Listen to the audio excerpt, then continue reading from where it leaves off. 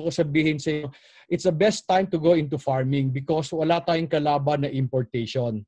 However, even as you are excited to go into farming, ang problema ko sa farming has bankrupt many people.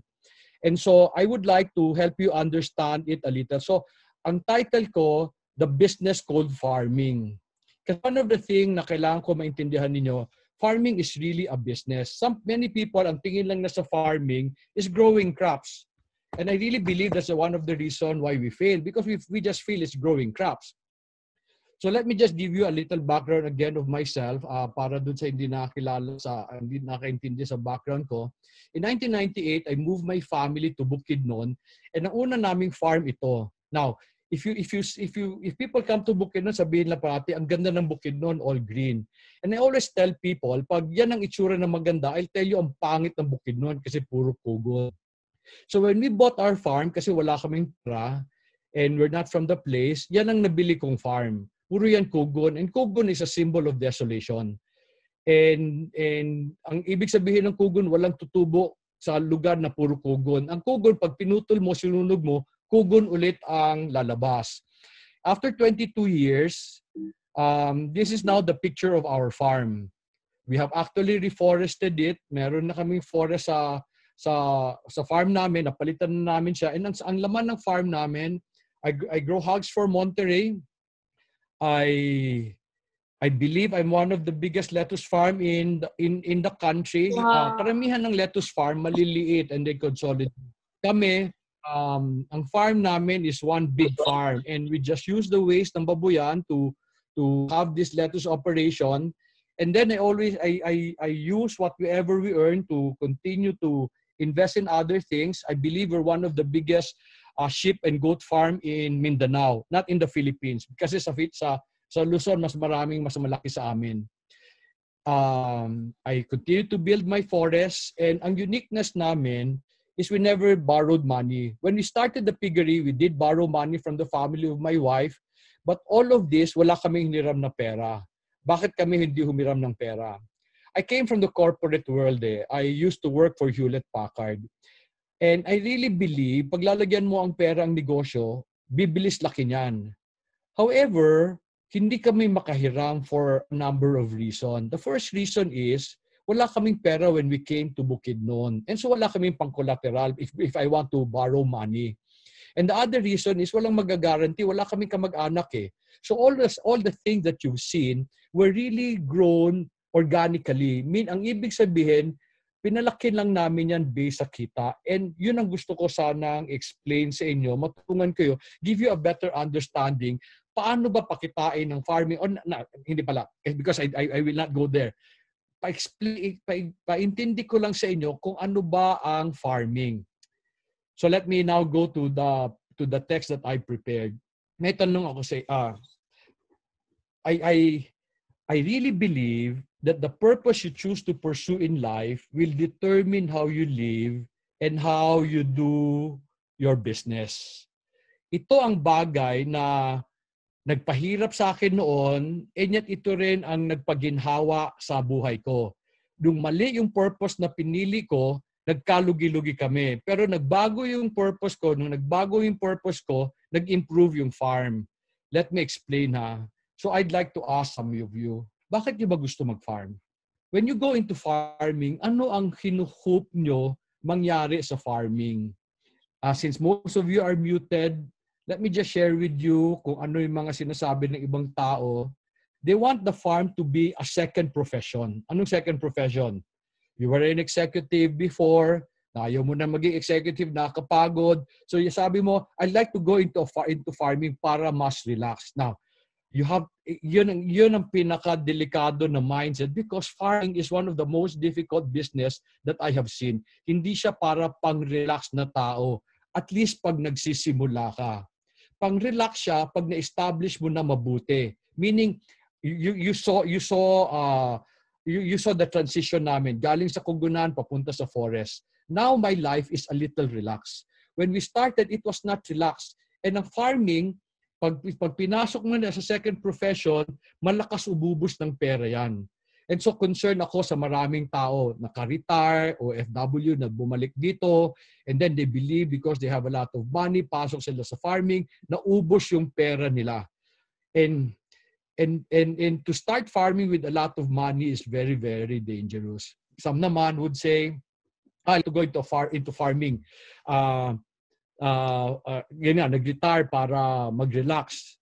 And then mamaya, ang nangyari sa farming niya, hindi kumita. So sabihin nila, no, hobby ko lang yan. And I always tell them, ang mahal naman ang hobby mo. Because farming, ang lakas mag-drain ng resources. But then most people know, why do you want to do business? Most of you would like to go to the farm to earn. The reason why you want to earn is so that you can spend. So what I'd like to do now is to help set proper expectation. Ano ba talaga ang farming? Meron akong tanong sa inyo. If you were to choose what to grow, okay? Kangkong or lettuce, ano ang pipiliin nyo? Anong tingin nyo? If you are to choose kangkong or lettuce, you know, most of you will choose lettuce. Kasi ang kangkong, 60 pesos lang yan. 60 pesos per kilo yan. At saka there's no glory in kangkong. Ang lettuce naman, on the other hand, at least sa Bukidnon sa amin, 180 per kilo. Sa Manila, that goes to 300. So you'd say, I'd like to go to lettuce. Mas social pa yan. Mas maganda ang presyo. I'd like to go back to this idea mamaya. You in fact close to this. Mas maganda ba ang kangkong o lettuce? When people go into farming, ito parati lang tanong. Ano bang magandang itanim? You know, I hope you will forgive me if I say, whenever people ask me this, I get very, very irritated. The reason why I get very irritated, kasi ang tinatanong talaga nila, ano bang magandang itanim na sigurado ang kita? Hindi sila gusto pumasok sa farming. Naghahanap sila ng magandang kita.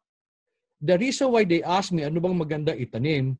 Kasi ang gusto nila, yung sigurado. For you to appreciate that question, let me share with you a story of a boy who came to me many years ago. I think he came to me mga 2004. The boy just graduated sa MBA. Mayaman yung bata. And when he came, he was with my friend, nakaklase niya sa MBA. Yung kaibigan ko naman was a general manager of a pharmaceutical company. And when the boy came, sabi ko sa kanila, oh, why are you here? Why are you in Bukidnon? Sabi niya, we'd like to see your operation. During the time, I was growing iceberg lettuce for McDonald's. And they heard that I'm the biggest lettuce supplier of McDonald's, so I'd like to check your operation. So sabi ko, bakit? Ano ba ang balak niyong itanim? Sabi niya sa akin, iceberg ho. Iceberg lettuce. Sabi ko, saan ka magtatanim? Sa Tagaytay ho. So immediately sabi ko, do you know that iceberg lettuce will not grow in Tagaytay? Tapos sabi niya, listen to this, sabi niya, o nga ho, yun ang narinig namin sa expert. And we'd like to prove them wrong. And you know, I was really taken aback. Sabi niya, they'd like to prove the expert wrong. So ginawa ko, I brought them to the farm. I explained to them yung ugali ng iceberg lettuce. Ang sabi ko sa kanila, iceberg lettuce need temperature swing in order to ball. Anong temperature swing? 24 degrees, lunchtime, 12 to 14 degrees, during dawn. So it needs that swing. All these crops na mga high value crops, lettuce, broccoli, cauliflower, these high value crops, they want cold places. Dapat hindi lang cold places because Tagaytay is cold. Gusto nila nagsiswing yung temperature. So I explained that them, I was showing them, you need this place, and I was telling them bakit kami nakakabol maski we are only half the height of Benguet. And then when we finally came home, we had lunch. Sabi ko sa kanya, kasi nag-greenhouse naka-hydroponics. Sabi ko sa kanya, you know, sayang naman yung greenhouse mo. Can you change your crop? I suggest tomato or bell pepper. Kasi tomato and bell pepper can tolerate hotter places. The boy just stayed quiet. And my friend, when he stayed over, sabi niya sa akin, Dong he cannot change anymore. Kasi nag-invest na siya ng 10 million pesos in a 1-hectare farm. And I was really shocked. During that time, I had 19 hectares planted with iceberg. And wala pang 5 million investment namin. And so the boy tried. The boy tried proving the expert wrong. Around 5 years ago or 8 years ago, I got a chance to visit Tagaytay. And in one of the farms na binisita namin, the owner was very proud. Sabi niya, "Dong, nakabila ako murang greenhouse material." And so I asked kay Nino, and he mentioned the name of the boy. The boy who'd like to prove all of us wrong. Now, why am I saying this? Kasi you have to understand, hindi ka dapat magtanong ano magandang itanim. Dapat tanong mo, ano ang pwede sa akin? There was also one time naman, kaibigan ko si Secretary Alcala, the DA Secretary of Pinoy. I met, kaibigan ko na siya, he became a secretary. He came here. And then, tanong niya sa akin, "Dong, ano tinatanim mo?" Sabi ko, "Iceberg lettuce." Tapos sabi niya sa akin, "Pwede bang turuan lahat ng Pilipino magtanim ng iceberg lettuce? Kasi mukhang maganda kita niyan." Sabi ko, "Hindi ko pwede. Kasi hindi tumutubo yan sa mainit na lugar." So even if I tell you ano magandang itanim, kung hindi bagay sa lugar mo yan, you have to understand, naghahanap yan ng bagay na lugar. So, ito ang parating tinatanong. All of you are asking this, ano magandang patubuin, ano magandang itanim, kasi naghahanap kayo ng sigurado na. Let me now explain to you my principle on how to decide a business. If you have heard me at any point in your life, I use Genesis 1:28 to explain business. This is the verse that changed my life.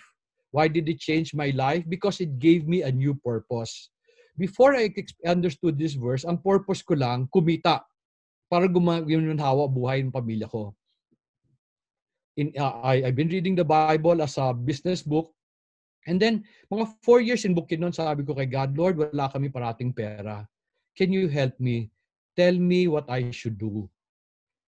And when I asked that, God explained this phrase to me in a special way. When I saw the idea, the phrase "be fruitful," not too many of you, akala nyo to be fruitful means to have many children. Ako, when I saw that, I'm an engineer eh. As an engineer, hindi ako natutuwa kung sasabihin mo sa akin paano magtanim. Gusto ko maintindihan ano nangyayari sa tanim pag may ginawa ako. So I studied the plant in all its detail. When I saw the idea of be fruitful, yun ang nakita ko, hindi bata. Instead, ang nakita ko tanim of how it grew from a seed and then it became a fruitful tree. And I realized when God said be fruitful, He was giving us a model of how we should do things. When I say do things, how to do business, how to farm, to be fruitful is a universal concept. And to be fruitful means to have more than enough para maski mamigay ka, okay lang. Would you like to have a life like that? Alam mo, mamimigay ka, hindi ka natatakot kasi may sobra pa marami. Ganun ang gusto na buhay ni God sa atin. Now, meron akong tanong sa inyo. Ang mga farmers ba natin ganun? Ang mga farmers ba natin excited mamigay kasi marami pa sa loob? Ang totoo, hindi. Ang farmers natin, they're the one excited na naglilimusan sila kasi parating kulang. So there's something wrong in the way we've been farming. In fact, there's something wrong in the way we have been doing business. But let me explain to you what I discovered sa idea of be fruitful. The plant starts life from a very, very simple seed. I don't know if you've seen a seed. May say, lagay na natin. This is the seed of a bean.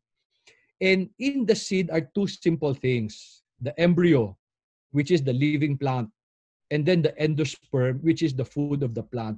And do you know that is enough for this plant to start its life? Ganyan kaliit nagsimula. And most of you, gusto nyo, pag nag-farming kayo, gusto nyo malakihan kaagad.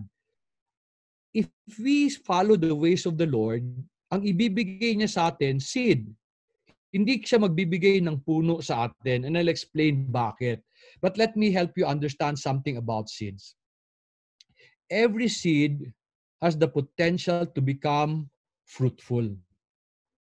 Ulitin ko ha, every seed has the potential to become fruitful. Maski may sira yung seed, as long as it is able to germinate, pwede yan maging fruitful. Okay? Kasi wala yan sa seed. Ulitin ko, basta maka-germinate, wala yan sa seed. Nasa pagpalaki yan ng seed. Okay? So anong ibig ko sabihin? Kanina people would ask, no? Ano bang magandang itanim? Mas maganda ba kangkong o lettuce? Every seed has a potential to become fruitful. Pwede kang yumaman either kangkong or lettuce. So maski anong piliin mo, pwede. However, I also need you to understand that for the seed to become fruitful, you must plant it in the right place and grow it in the proper way. What do I mean? Have you ever heard of mango fruits from California? Nakarinig na kayo ng ganon? Mango galing California. You will never hear mango galing sa California. Meron mango galing sa Florida. Kasi ang mangga, tinatanim yan sa mainit na lugar. And normally in tropical climates katulad sa atin. Ano ang mangyayari sa mango seed pag itanim mo sa California? Maybe tutubo, pero never mamumunga yan. On the other hand, can you grow apple trees in the Philippines? You know, I tried that. One day, a friend gave me Fuji apple. Ang sarap ng apple galing Japan. And so my farmer kept the seed, tinanim namin. 10 taon na hirap tumubo yung apple tree. So I think last year or 2 years ago, pinatay ko. Kasi kawawa naman yung tree. So anong ibig sabihin? Lahat ng tanim namimili ng tamang lugar. Namimili rin siya ng tamang alaga. So yun ang importante. So this person who decided to prove the expert wrong, na nagtayo siya ng hydroponic farm sa Tagay, you know, he did not understand farming. Farming is not about the crops. Okay? Farming is about putting the right thing in the right place and growing it properly. And then, because of that, going to the seed, I need you to understand what you have is a clue to what God wants you to do. You know, many people have gone to Similia, and I always tell them, ano bang meron ka? However, many of them would say, Dong, ayoko yung meron ako eh. In fact, I have this friend. You know, they own 80 hectares in Quezon province. And kung daw siya noon, palaisdaan, pero ang layo, they live in Manila eh. And so because they have money, they insisted on investing in Bulacan, investing in Pampanga, they went to chicken, they went to vegetable. Alam mo, God has decided where He will bless you. Ang problema sa atin sa Pilipino, tayo namimili. Ako, si God ang namimili. Parang today, why do I grow lettuce? Is it because gusto ko ng lettuce? You know, we have a foundation called Similia sa Kinabuhi. They grow pechay. And minsan, inggit na inggit ako sa kanila. They can grow 1.5 tons of pechay at their peak. 1.5 tons a week. At 30 pesos, do you know how much that is? That is 45,000 pesos a week. Okay? Pag maganda lahat. I grow iceberg lettuce. Ang presyo niya 120. Yung isa presyo 30. Kaso lang, sa iceberg, 200 lang ang kakain.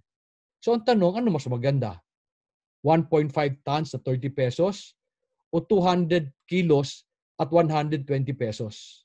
25,000 lang yun. Okay? Kaya lang ako naka-lettuce kasi hindi ko kaya mag-grow ng pechay. So if you will ask me, ano magandang itanim, I have to ask you, nasan ka? And so yun ang dapat itanong ng tao. You know, most of us, when we go into business, ito sinusunod natin. Do you like Stephen Covey? I'm sure you do. I'm sure many of you have been reading his book, Stephen Covey, and it always says, begin with the end in mind. Ako naman, I'm different from Stephen Covey. I always say, begin with what you have. So one day, someone asked me, ibig mong sabihin, Dong, hindi ka agree, hindi ka naniniwala sa sinasabi ni Stephen Covey? Sabi ko, hindi naman. I don't disagree with him. Feeling ko lang kulang. Kasi you say begin with an end in mind, but never forget what you have and where you are from. To me, in business, yan ang pinaka-importante. Never forget what you have and where you are from. Let me share with you a story of a friend of my daughter. A number of years ago, meron dumating siyang kaibigan na nagdala ng kaibigan. And yung kaibigan ng anak ko, they were from a small town in papuntang Valencia, that's in Bukidnon. And they were telling me that the father owns the biggest grocery store in their town. It's not big, but they're the biggest. So I asked them, who will take over the business of your father? Sabi na sa akin, wala ho. Sabi ko, ba't wala naman? Sabi lang, gulo ng negosyo ng tatay ko eh. Daming nakawan, hirap kausapin ng mga tao, tapos hindi siya, madumi siya, hindi siya, alam mo, hindi siya social o hindi siya presentable. So sabi ko sa kanila, so what are you doing now? Sabi, we all have our own businesses in the same town. So I asked, so saan nyo kinuha yung pera para magtayo ng negosyo? Saan nila kinuha yung pera? Doon sa grocery ng tatay nila. Can you imagine tumatakbo din yung grocery ng tatay nila kaso ayaw nila? You know, in life, you have to accept that God has blessed you already. Meron na. And to me, this is often why I feel sad with my friends na OFW. Ako, I wish they would all go home. And many of them left only because they did not like what they have. You know, dito sa Bukidnon, I always talk to people sa Bukidnon. We have these trainings of farming. And many of these farmers would like to go to Manila. And I always tell them, don't go to Manila. Stay here. Sabi ko, ba't ba nyo gusto sa Manila? Because they feel baka may tsamba. Maybe their fortune is waiting for them doon. So I asked them, sa Manila, ano tawag sa'yo? Ang taga-probinsya na farmer, pumunta ng Manila, anong tawag sa kanila? Alila. Laborer. Saan sila nakatira? Sa squatter. Sa Bukidnon, anong tawag sa kanila? Landowner. Sabihin nila, pero mahirap trabaho, mainit eh. Sabi ko, pero trabaho mo 8 to 10 hours. Ang isang alila, gaano katagal magtrabaho? 24/7. So one of the things I really need you to understand, do not begin with the end in mind. It would be nice to imagine what will happen when you take care of your farm. But I will always begin with what I have already. The only problem is you must want what you have. Will you remember that? We need to want what we have in order to have a better life. Tanggapin mo na ito ang para sa'yo. You know, many years ago, I brought a very close friend to our farm. He was from a Bible study group in Victory Church, in Victory Fellowship Church, sa Victory Christian Fellowship sa Manila, and they came here 30 sila. And when I was bringing them to the farm, we were going through rough road. Alam mo, yung kalye namin, yung farm namin is only 30 kilometers away from the house. But it takes me an hour or more to get there. And so when we were driving, sabi niya sa akin, pare, ba't naman ito binili mong farm? Ang layo, ang pangit, ang hirap puntahan, ang layo sa city. Do you know what I told him? Sabi ko, pare, ito lang bigay ni God sa akin eh. The only choice I have is pagyamanin siya. Yumaman din naman eh. Pero I had to decide. I have to accept. Ito ang binigay ni God sa akin. So hindi ako pwede mamili ng itatanim. Ang itatanim ko dyan, yung bagay dyan. Do not prove the expert wrong. A few months ago, I went to Zamboanga and I received the same question. Sabi niya, Sir Dong, can we not plant lettuce in Zamboanga? Sabi ko, ang init ninyo, hindi kaya. Sabi ko, bakit hindi natin i-greenhouse? Palagyan natin ng aircon.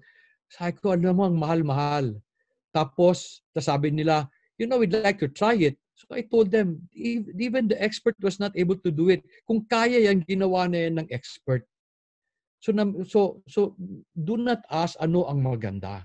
Ask yourself, ano ang bagay sa lugar nyo. Most of you know that I also teach things about business, but I use farming as my medium. And I would say this, entrepreneurs do not wait for opportunities to come. They create them from the things they have in their hands. Ako, I feel sad. Many of my OFW friends will always ask, saan ba maganda mag-invest ng negosyo? Marami nagtatanong sa mga millennial, saan ba pwede ko lagay pera ko nakikita? Alam mo, there's no such thing eh. So today, no, mahilig pa ang mga tao, crowd financing. And then nakita ko one time, sabi nila, the only thing the farmer need are finances. Alam mo, hindi totoo yun. Ang dami ng tulong ng gobyerno. Okay? The reason why farmers fail is because hindi sila entrepreneur. If you want to succeed as a farmer, you must act like an entrepreneur. And so explainan ko kayo ngayon. So dapat ang tanong, anong meron ako? And nasaan ako? So ulitin ko, do not ask ano bang magandang itanim. Ang tanong mo, ano bang meron ako and nasaan ako? Like for example, I wish I could grow palm trees because they're a good source of oil. However, I will never plant palm trees. Bakit? Ang layo ko sa refinery. I would spend a lot to bring it to the refinery. So I did not do that. Okay? In the past, I used to sell lettuce for McDonald's. Today, I've stopped. I don't sell to Manila. Because in the past, when they were buying from us, there were reefer vans na nakaset up. The ships were ready for that. When they stopped buying lettuce from Bukidnon, nawala yun. Nawala yung shipping, nawala yung reefer van. So it would be very expensive for me to grow iceberg lettuce and ship to Manila. I have a lot of friends who'd ask, can you ship? Sabi ko, no, I don't like. And they would insist. Sabihin ko sa kanila, subukan natin. Ilalagay ko sa karton yan, papadala ko sa eroplano yan, and tingnan mo kung ano mangyayari. Pagdating sa Manila, bugbog yung lettuce. So ang laki ng losses. So I plant lettuce, but I only now plant lettuce for Bukidnon and for Cagayan de Oro. My market is now smaller, but I like my market kasi cash ako. Dati sa McDonald's, meron akong account receivable and it takes me like 2 months to collect. Okay, today, wala akong receivable. My business is smaller, but it has better returns. So ang tanong nyo dapat, anong meron ako and nasaan ako? And I want you to understand the first thing that you should do is to feed your neighbors. Let me share with you another story. One day there was this dentist who went into hydroponic farming sa Tagaytay.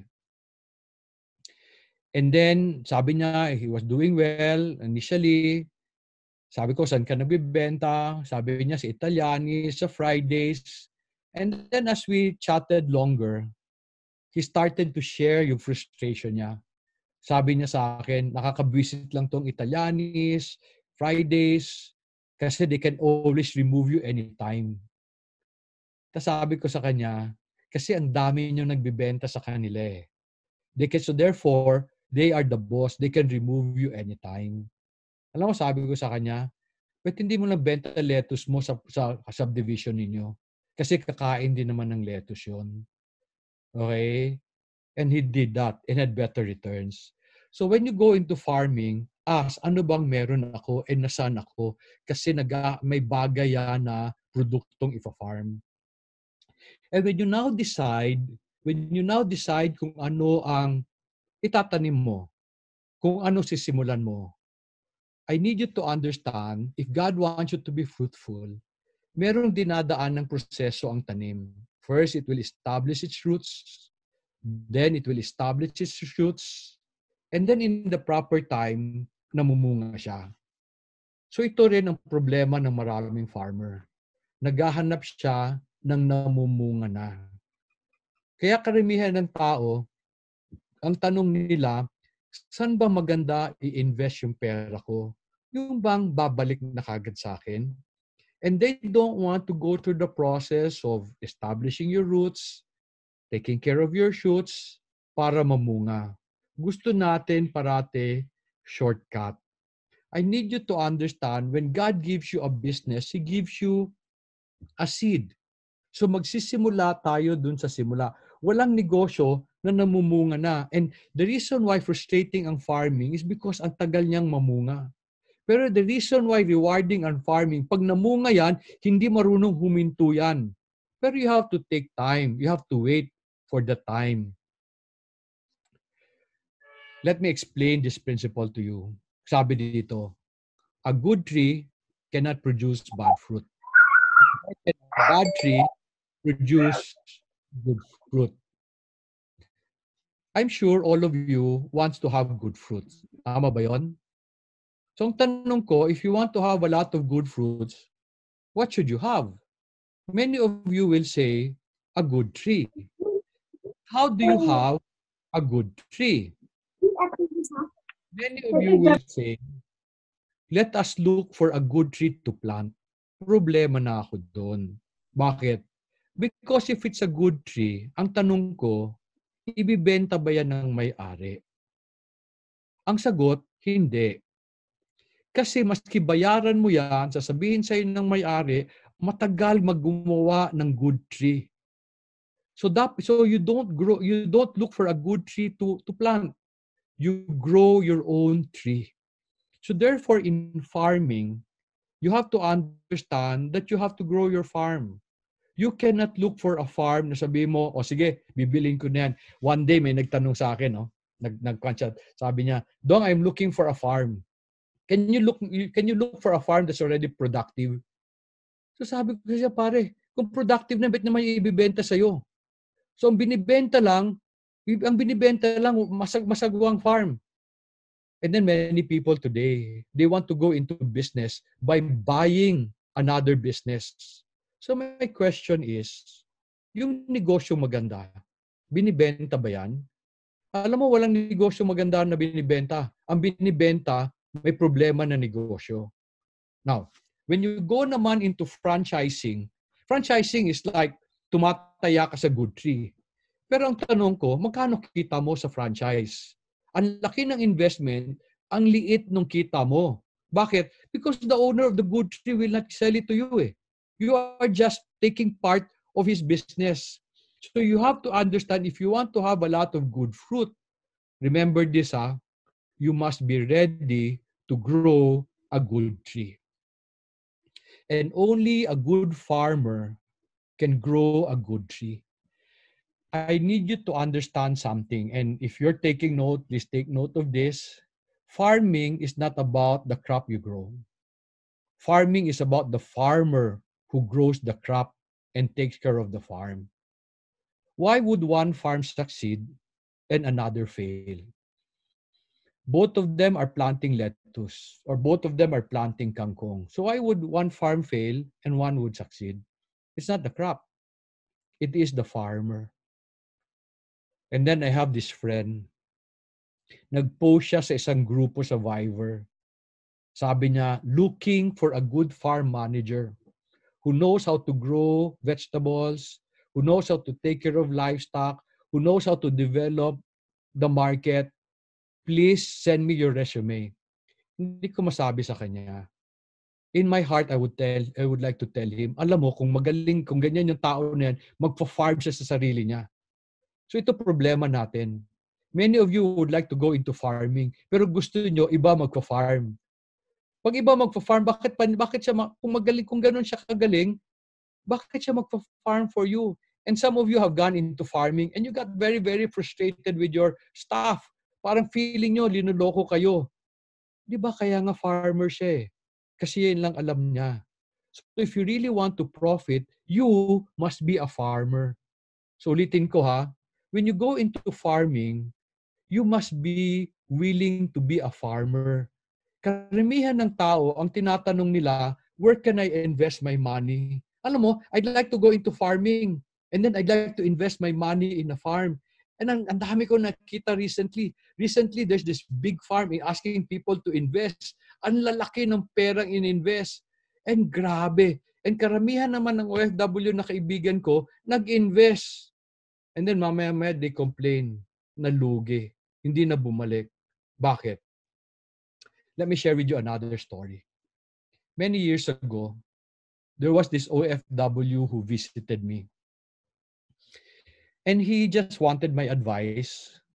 So they decided to take a vacation sa Bukidnon.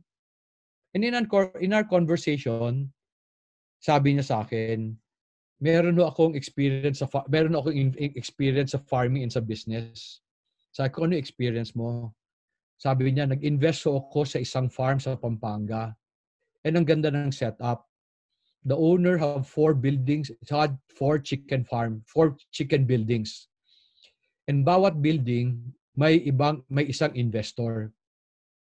So every investor owns parang the operation of one building. Ang usapan, may-ari ang magpapatakbo, sila mag-i-invest, hati sa kita. Is that good?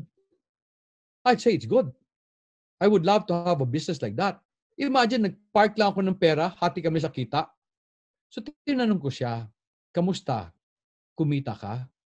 Sabi niya sa akin, first 2 years, so ang ganda. Ang ganda talaga. Balik yung pera. After 4 years, almost broke even. Do you understand anong sinabi niya? Almost broke even. Meaning yung ininvest siya nung simula, halos bumalik lang sa kanya.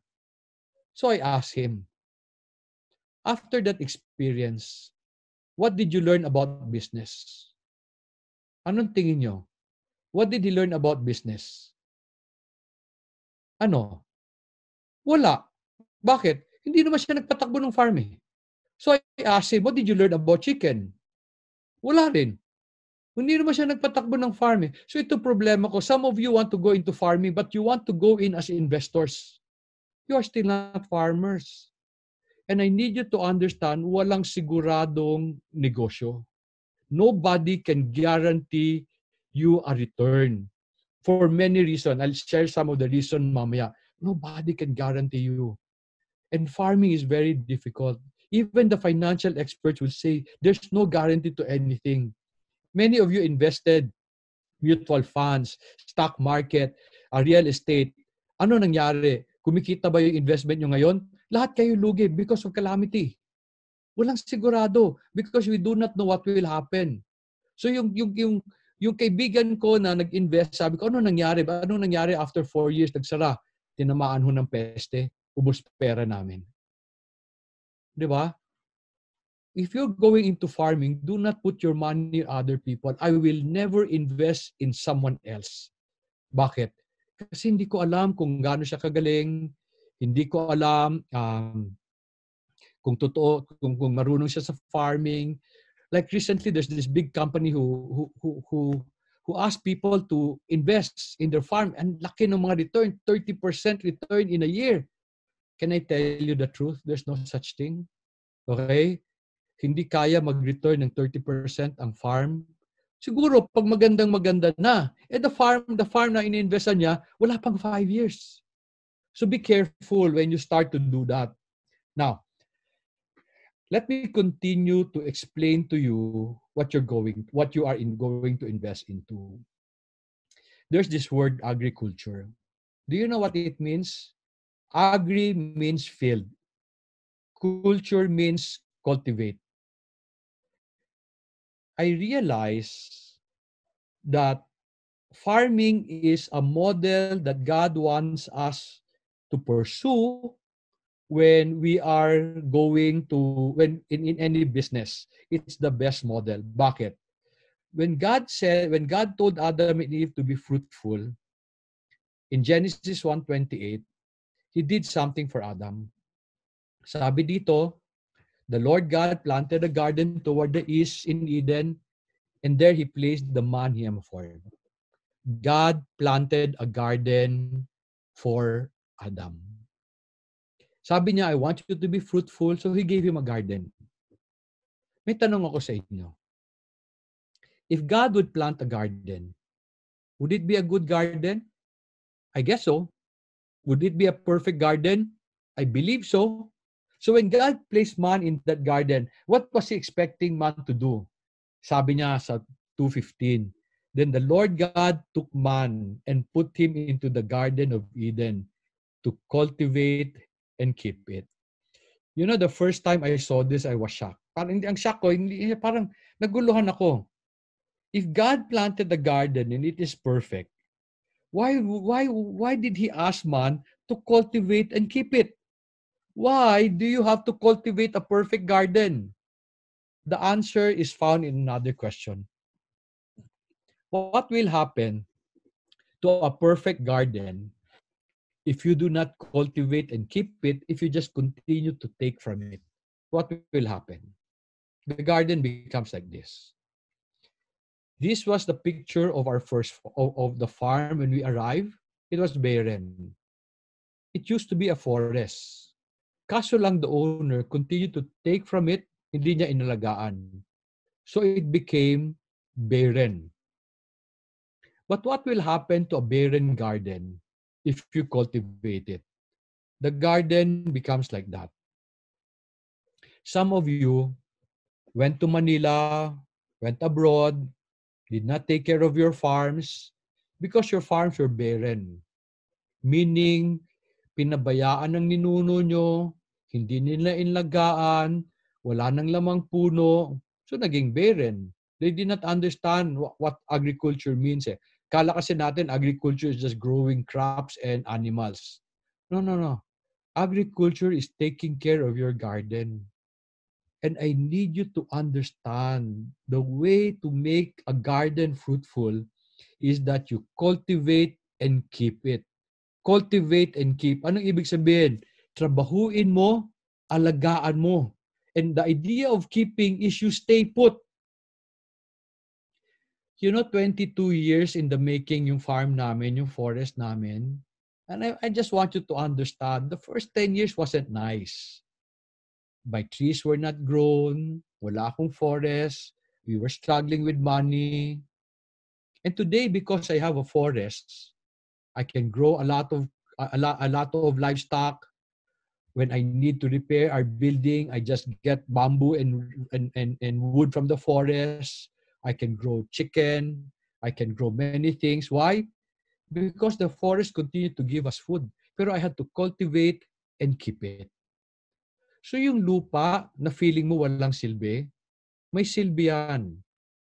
If you are just willing to cultivate and keep it. I often ask people, ano ang kulang ng lupa para kumita? What will people say? Sabihin niyo puhunan. Some of you will say, tanim. Other people would say fertilizer. Walagay natin, bumili tayo, may puhunan tayo, bumili tayo ng fertilizer, bumili tayo ng tanim, linagay natin sa gate ng lupa na yon, magiging bang productive yung lupa? Alam ba nyo kung ano ang kulang talaga ng lupa para maging productive o para maging profitable? Simple lang. Taong mag-aalaga. When I say taong mag-aalaga, hindi yung taong magbabantay. Taong magtatrabaho, which means the owner.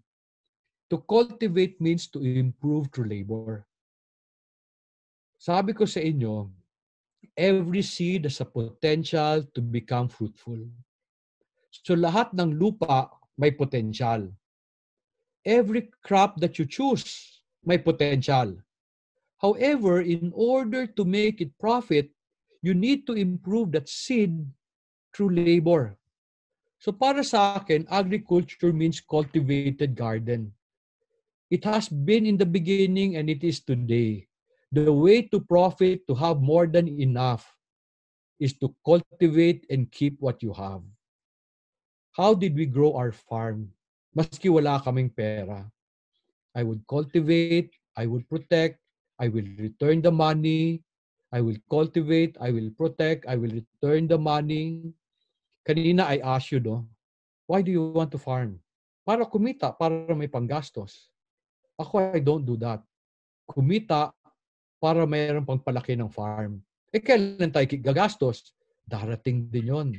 Darating yan sa tamang panahon. So I say this, there are no unproductive farms. Only unproductive farmers. The farm will succeed and fail not because of the crop you choose, but because of the farmer who takes care of it. You are the key to the success of your farm, hindi crops. Sabi ko sa inyo, the purpose you choose to pursue in life will determine how you live and how you do your business. So when you go into farming, tanungin niyo sarili niyo, bakit ko ba gusto mag-farm? Kung gusto mo magkaroon ng farm para kumita, you have to accept. Matagal yan bago kumita. Pero the reason why I like a farm today, pag kumikita na yan, hindi yan marunong huminto. But you need to continue to cultivate and keep it.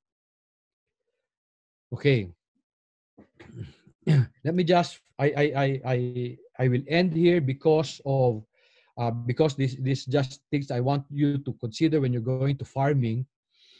You know, ang gagawin namin sa Similia, we will have follow-up training webinars if you will support us. Sabi ng slide na to, the purpose you choose to pursue in life will determine how you live and how you do your business. So when you want to go into farming, there are two things you need to learn or train on. One, you have to learn how to do business, and then you have to learn how to farm. So we will be organizing a series of webinars. It's a nice opportunity today because I get the chance to reach out to more people maski iba-ibang lugar. So we will be doing this on June 11. We will do a training called How to Start a Business of Your Own. So ang pwede mag-attend na to, hindi lang farming, okay? Maski because as I told you, lahat naman negosyo. But farming is not only about farming, it's also business. So we're doing this on June 11. And on June 18, I would like to share ideas on how to start a farm from scratch. Maski wala kang pera. Okay, doon ako magaling, magsimula ng walang pera. Kung may pera kayo, hindi ko kaya. So watch out for this training. If you're interested, we will offer this to the public. Pero this will be for a fee na, but hindi rin siya mataas. And dito sa starting a farm from scratch, let me share with you some of the things I will teach you. One, I need you to know that monocropping will make you poor. And the reason why many farmers are poor today is because naka-monocrop sila. Ano ibig sabihin? Either mais o bigas. Why will monocropping make you poor? Kasi pag tinamaan ka ng bagyo, nasira yung lahat ng bigas mo, wala ka ng ibang pagkain. So I believe in intercropping or multiple crops. So that you saw kanina yung picture, I have a piggery, I have a lettuce farm, I have goats, I have sheep, and today I have chicken also. No, bakit ko ginawa yan? It is to protect me. May times hindi mabenta ang baboy. So mabuti lang may gulay kami. May times walang benta ang gulay. Mabuti na lang meron kaming kambing. So in our farm, in order to survive and in order to continue to profit, I have multiple products inside. I have an integrated farm. And kanina nakita nyo, because I have an integrated farm, I use the waste of one to feed the other. Ang fertilizer namin, we don't use commercial fertilizers sa farm namin. I just use the manure of all my livestock. And then I will introduce you to the idea of the 8 forms of capital. I need you to understand that in all businesses requires 8 forms of capital. And you will find dito sa picture na to, na money is just a small component of business.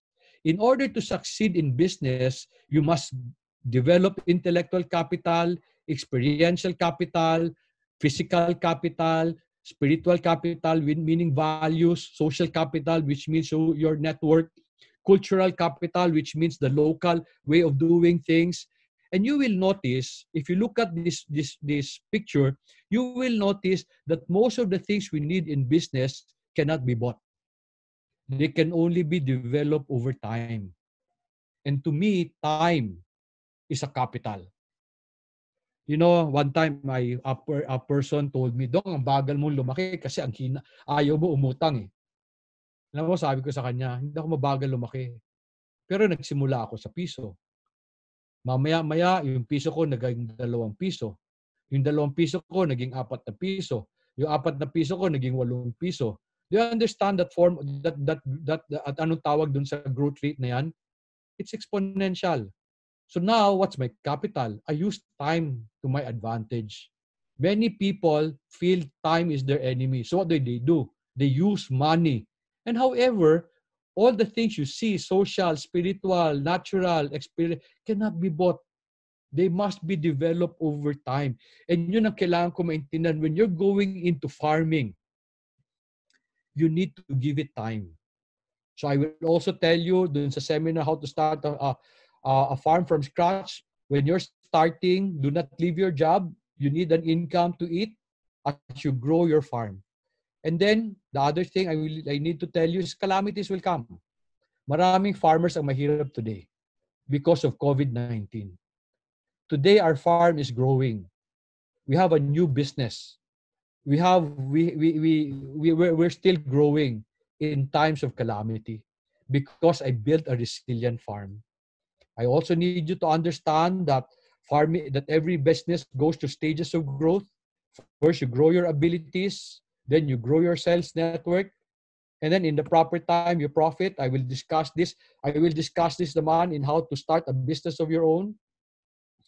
And in every business, you need to respect the process. There is a process. Some people, I saw this in the internet. Sabi ng isang self-proclaimed expert in business. Sabi niya, patience is not a virtue today. And I feel sad. Bakit? Because there are things in nature that you cannot push or you cannot force. When you force them, it will fight back.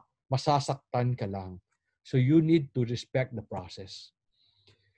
If the first 2 training will be successful, yung starting a business of your own and starting a farm from scratch, we will do building a profitable business. We will do building a resilient farm. Why will I teach you how to build a resilient farm? Because that is the proper farm, a resilient farm. Anong resilient farm? Yung bang magsusurvive maski may dumating na problema. And that's the reason why we have grown. We are a very resilient farm. And then I'll talk later, maybe in August, talk to you about practical entrepreneurship. And sabi ko sa inyo kanina, I told you, farming is not about the crop you grow, but about the farmer who grows it. In the same way, business is not about the product you sell, but about the entrepreneur who sells it. So we will ready this to help people go in business. I'm hoping this will be our contribution to nation building as we try to recover from the COVID crisis.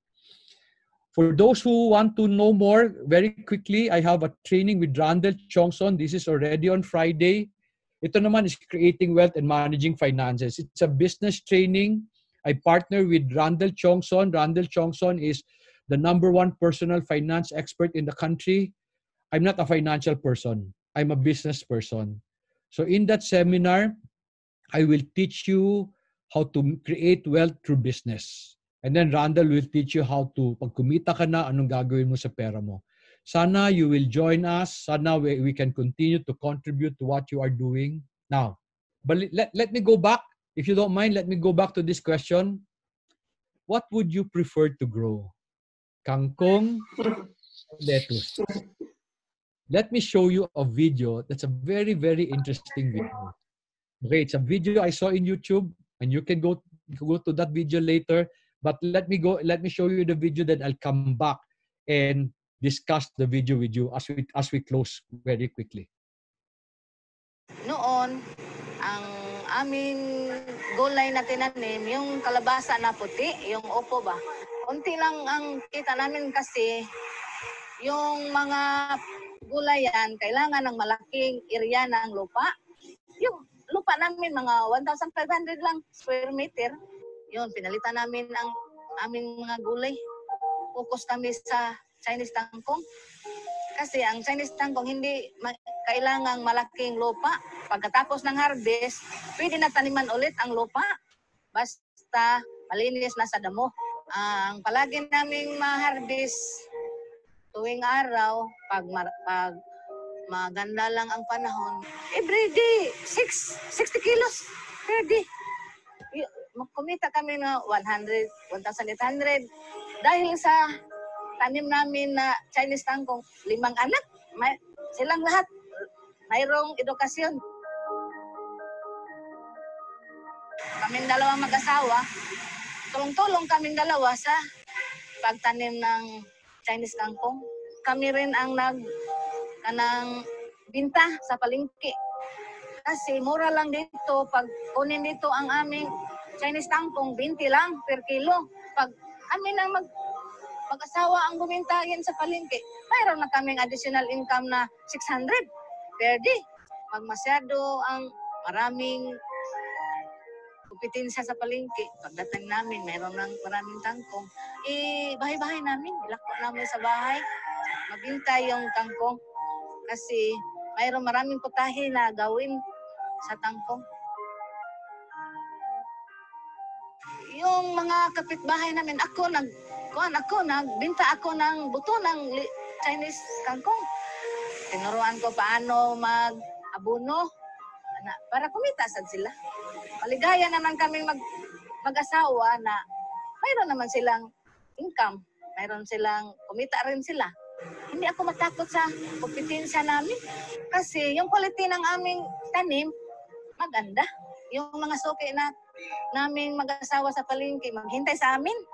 Kahit mayroon nang dumating na Chinese kangkong mauna pa sa amin, pero yung mga suki ko sa palengke maghintay sa amin dalawa kasi maganda ang pagkatali sa aming kangkong 1 kilo, maganda, mahusay gawa. Yung pagtatanim ng gulay, mahirap. Sir, mahirap. Pag wala kang sipag at tiyaga, hindi ka umangat ng buhay. Kasi ang paggulay ay mahirap. Palagi tayong puyat. Kailangan sa farmer, marunong dumiskarte. May utak din kayo paano mabilis ang iyong kita. Tanim lang tanim. Kanang kahit masira sa bagyo, tanim ulit. Hindi kayo ma-discourage. tanim lang ng tanim.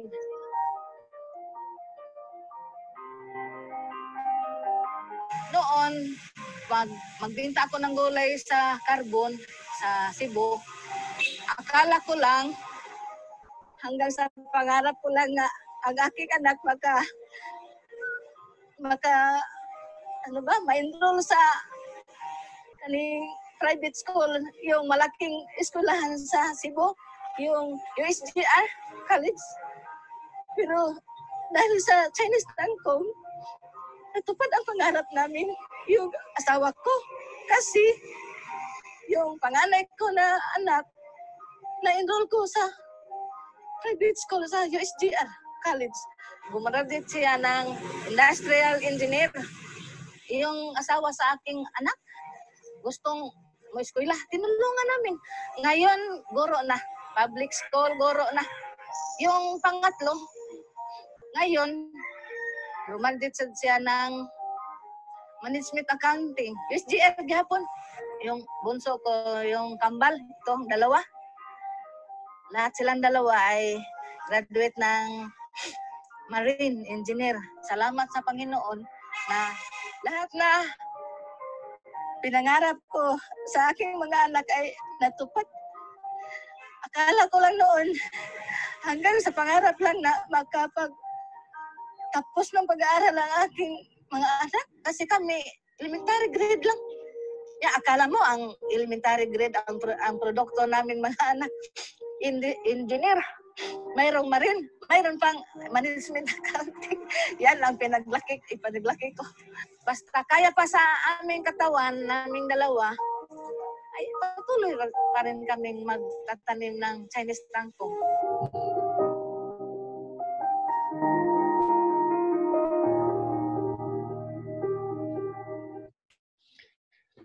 So, ang tanong ko sa inyo, anong magandang itanim? Kangkong or lettuce? And still some of you would say, lettuce. Can I give you the number of this lady? Can I give you her income? She only owns 1,500 square meter. And some of you own 2 hectares, 3 hectares, 5 hectares.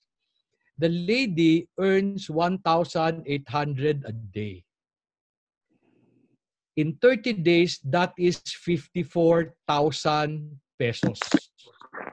Wala pang tax yan. Okay? Walang tax because linalako niya. She's not a proper business. Tawag diyan, 'di ba? Underground economy. But okay lang yan sa gobyerno. Now, she's earning 54,000 pesos. Kayo, how much are you earning as teachers? Now, ang tanong ko, marami rin naman nagtatanim ng kangkong, di ba? Bakit siya kaya niya mag-earn ng 54,000? Because wala sa kangkong yun eh. Nasa nagkakangkong yun. And sabi niya kanina, pag walang bibili, ilalako niya yun bahay-bahay. That just means she's an entrepreneur. She's not just a farmer, she is an entrepreneur. And that's the reason I'm telling you, farming is a business. If you want to really profit from farming, you must decide it is a business. Are you willing to do it as your business? Some of you may open a restaurant. It's the same thing.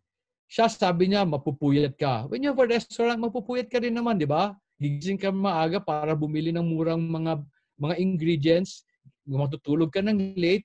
It's the same thing. Walang negosyong madali. Kung gusto mo madaling negosyo, hindi rin nagtatagal yun. So, I just use this lady as an example because I'd like to show you the potential of farming. Now, some of you would say, bakit siya hindi integrated? I don't know.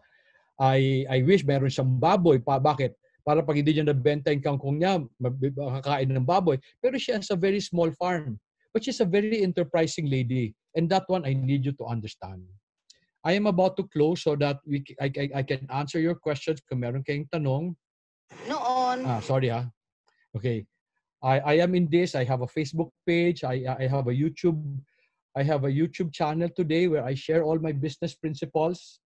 I know some of you have been watching. Sana you would continue to share with your friends yung channel na yon because ang goal namin is to help people do business properly. Katulad ng sabi ni Lloyd, my dream is to see a fruitful country. And this is just my contribution. I'll never be in politics, pero this is the way I contribute. Okay? I'm in LinkedIn. I'm also in Facebook. Okay? And then some people have been asking me before, do I do consulting? And I say no. Ang rason, I did not have time before. Pero today, baka pwede na kasi wala na ako magawa. Wala na masyadong trabaho. Nobody can travel. So if you want me to consult with you, you just send me a message, a private message, and then we can talk about those things. If you're interested with the books I wrote, you can buy them in Shopee. You can also buy them in Lazada ata. However, you can also buy them from Similia. Contact Ryan Cagadas. Ang siguro ang advantage lang namin, I can sign the book, I can give you a dedication, and then I suggest you buy the set so para nagiging mura ang shipping. Ang shipping ata namin papunta sa Manila is around 200 o 215 pesos. So pag isang set siya nagmumura, so that's something you may want to do. I also have a Viber group called Keeper of His Garden. Where also it's a community where people share the principles about marrying the Bible into business. If you would like to join that, you can send me a private note. Okay?